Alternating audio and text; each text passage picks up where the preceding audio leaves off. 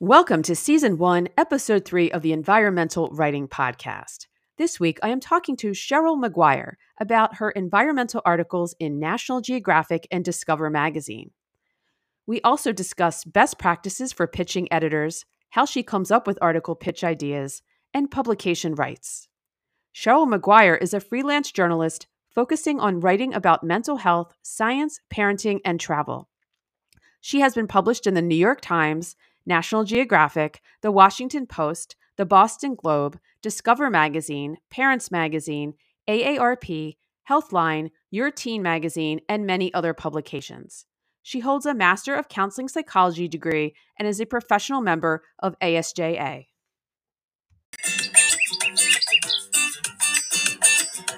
Hi, and welcome to the Environmental Writing Podcast, where we use our words to help save the planet.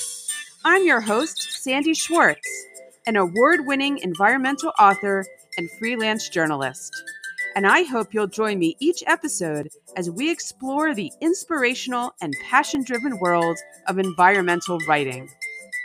Whether you are an aspiring or current environmental writer, looking to work with one, or intrigued by extraordinary environmental writing, this is the place for you. Let's dive in and start making a difference.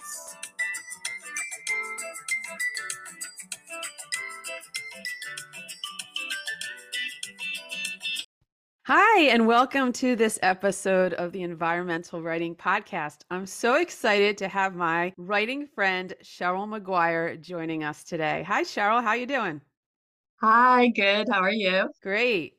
Wow, Cheryl and I sure have a history. It's been several years. I can't remember what year it was, but we met because we were working on a pro-con debate article years ago, definitely pre-pandemic, for Parent Co. We had worked on the article together. We each took a side. And then from there, we've just kept in touch. We've been doing a writing group with a couple other writers.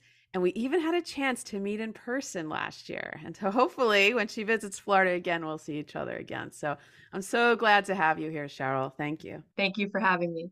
So Cheryl, tell everybody about how you became a freelance writer, your background, what inspired you. I first started when I had twins that were young, they were toddlers, and I would just write these humor essays. It was almost like a form of therapy, and I just had so much fun doing it. And I ended up submitting them to parenting magazines like Parent Co, and they seemed to do well and people liked them.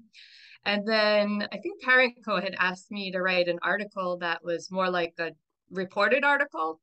And that's how I kind of shifted into reporting articles. And I like that a lot better than the more essay types, although I still do write the humor essays. I do still enjoy them. Writing humor is a tough, that's tough and really challenging. So it's amazing that you started with that. So do you sometimes just sit down and something comes out? Yes, I still do write humor. So now my kids are teenagers now.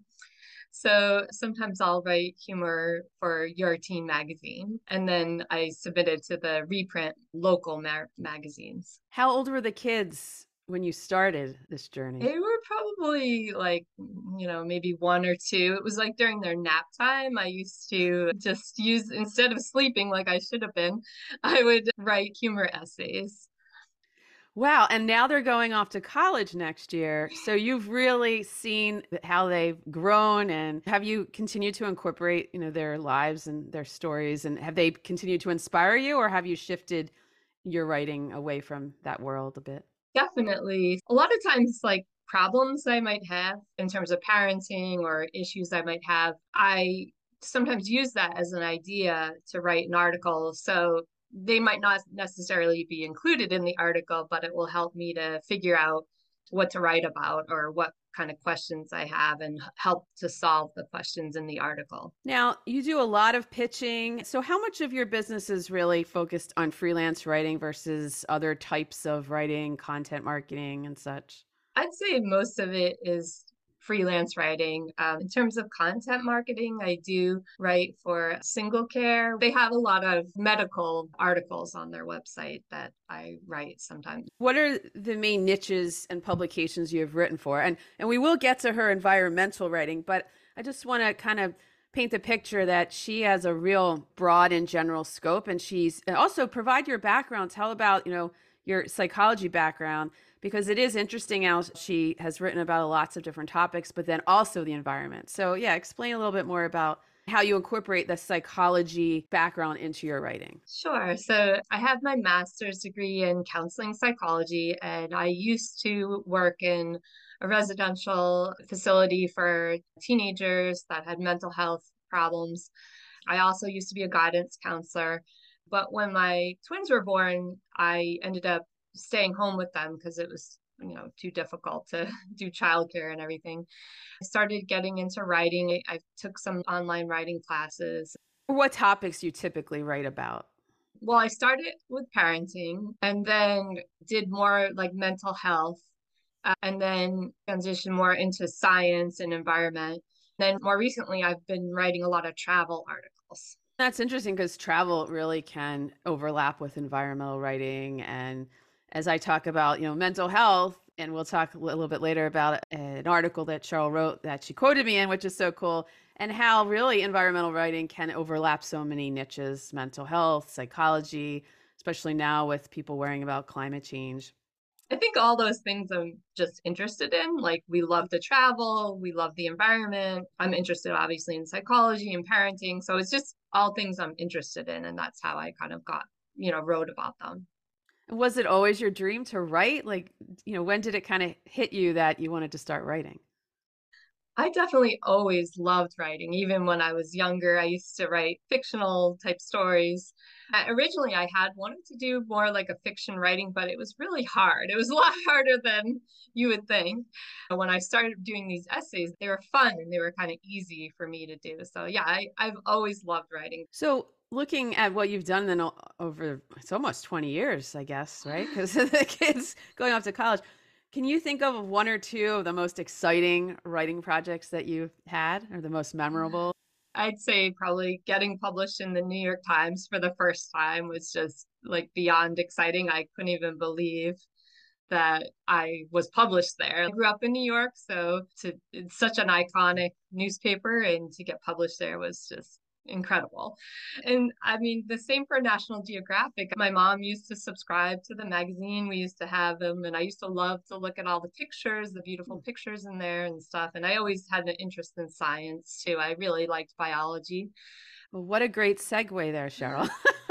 Let's talk more about National Geographic because you've been published in National Geographic, like the family section, and then also National Geographic Kids magazine, the print magazine. So tell us how this happened from the pitching or how you learned about it, and then what those articles were all about. The first article I pitched to National Geographic was about how to do a trash audit. I had read about it in a women's magazine, I think, and I just thought it was really interesting and something that maybe would be fun for kids to do. You're always taught not to touch the trash, and this actually tells you to pay attention to the trash and actually go through it and kind of note what you're throwing away, become more aware of it. So I had pitched that to National Geographic and they accepted it. And that's how I wrote that article. And who did you pitch it to? Was it the family online or was it also in print? How'd that work? Yeah, so families only online. And yeah, so they have National Geographic has a really nice guidelines, specifically tells you what they're looking for each section and who to pitch. And it's very laid out on their website, which is nice. That's great. And so you seen something about a trash audit in another publication and you adapted it to more of a family approach. And the title of the article, let's see, and it was March of 2021, Trash Talk, How Waste Audits Can Empower Kids to Protect the Planet. I like this part, though. The sub headline says, analyzing your family's trash might be gross, but it gets kids thinking about what they're throwing away. So it's really catchy and interesting and very much on topic when it comes to recycling and reducing waste. So yeah, so that was your first, you just kind of came up with that idea and all of a sudden you became an environmental writer just like that. I guess so, yeah. I think the most interesting aspect of that article was you don't realize how much you throw away or how much that does impact the environment. And a lot of the sources talked about how trash is often hidden. You hide it away, under your sink, or you hide it away when you're throwing it away in the curbside or whatever. And so you're not ever really forced to pay attention to what you're throwing away. And that is what ends up in all these landfills. Right. And we just put it out there and it apparently disappears, but it doesn't really. Exactly. Yeah. Don't pay attention to that either. Like, where does it go from here? Right. And there's a lot being written now about the recycling issue and that, and I am such an avid recycler. I've always been, but sadly, we've learned in the last few years that things aren't really actually getting recycled. So that may be another topic to look into.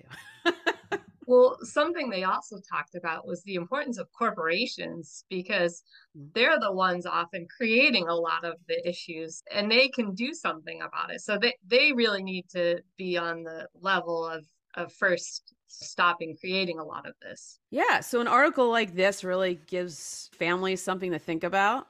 It's a really great article. So check that out. Thank you.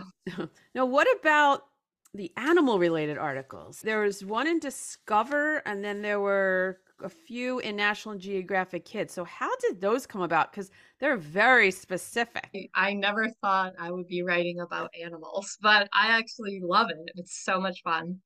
So when I was writing the Trash Talk article, the editor was helping out. She's not normally the family editor, but she was helping out. So the person that normally edits the National Geographic Kids, she then ended up assigning me articles from there. And that's how I ended up writing the animal articles, but they're so much fun to write. I really enjoy them. They often have puns in it, so that's my humor. I get to add a little humor in there. And I've learned so much about animals that, I wouldn't have before.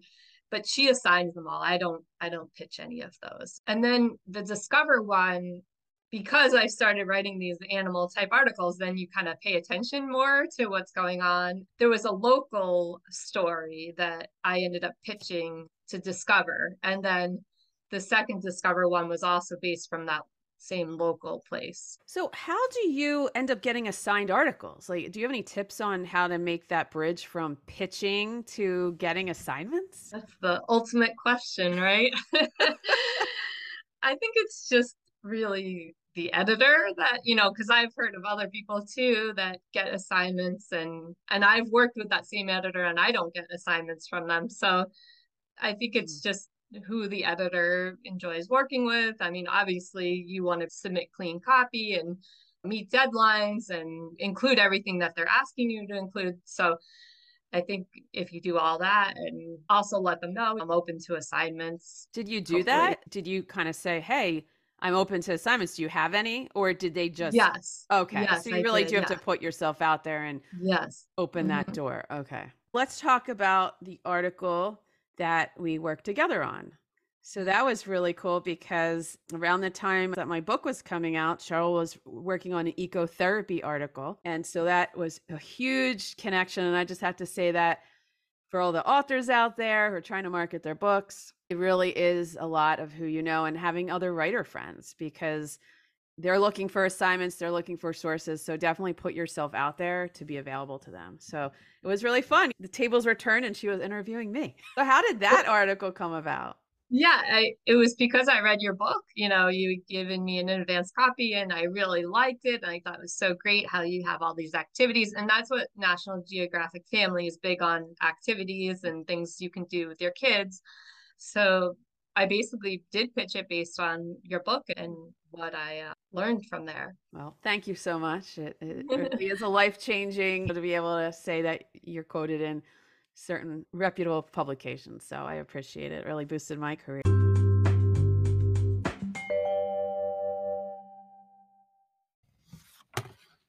Feeling stressed or maybe a bit down?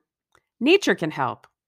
Check out my book, Finding Eco Happiness, which focuses on the mental health benefits of connecting to nature through topics like awe and gratitude, mindfulness, creative arts, food, volunteering, and more. Golden Globe and Emmy Award-winning actor, director, and environmentalist Kira Sedgwick said, "Finding Eco Happiness is a beautiful and informative guide to calming our mind and replenishing our souls in nature for ourselves as well as our children. And Library Journal stated, Schwartz's scientific data is both fascinating and enlightening, a fun resource for adults and children who love the outdoors. Those who want to start making regular time for nature and the outdoors in their household will find this an easy guide. Grab your copy today at Amazon, Bookshop, or wherever books are sold. And you can learn more at ecohappinessproject.com.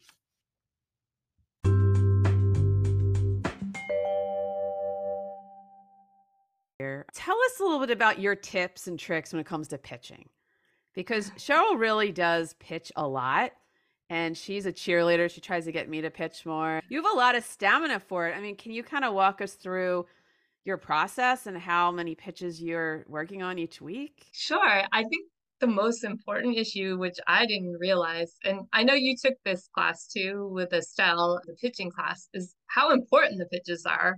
I really think if you've never pitched, you really should take a class. Even like Estelle's class was only 2 weeks. It's a Stella Erasmus. Yes, Course, I'm yeah. not sure the name of it. It's Okay. through Writer's Digest, I think, right?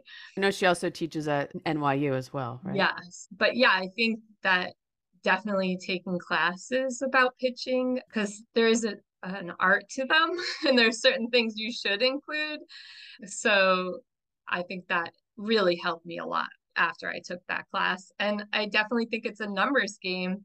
You just have to, you also won't get as upset about the rejection if you have tons of pitches out there, then you're not even thinking, oh, like I didn't get accepted because you have so many out there, you don't even realize how many you might have at one time. When I met you, you really weren't writing a lot. And now you have some really incredible bylines to your name: New York Times, National Geographic, Discover, Washington Post, on and on. So, did you set goals to get there? I'm not sure if I necessarily had a goal. Like obviously, once you get into one publication, you want to get into more if possible. Like I said, the New York Times was just, I guess, an incredible goal. How do you choose where to pitch? I read a lot of publications and I get a lot of their newsletters.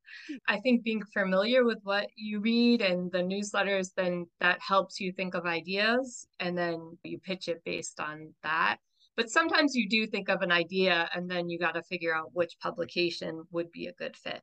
And do you ever see a call for pitches in Sonia's emails that come out twice a week or different groups on Facebook? Do you see a call for a pitch and then pitch based on what they're looking for? And have you had success with that? Or do you find it works better when you come up with the idea and then you find a place for the article? I definitely have done that. But usually, if it gets accepted, it's because of a pitch I already had created, not one that I am kind of thinking of based on the pitch. But I would say in general, those usually don't work out for me. I'd say it's only happened maybe a handful of times. I'd say most of my pitches that get accepted were either based on something I really wanted to write about or an issue that I saw and then pitched it.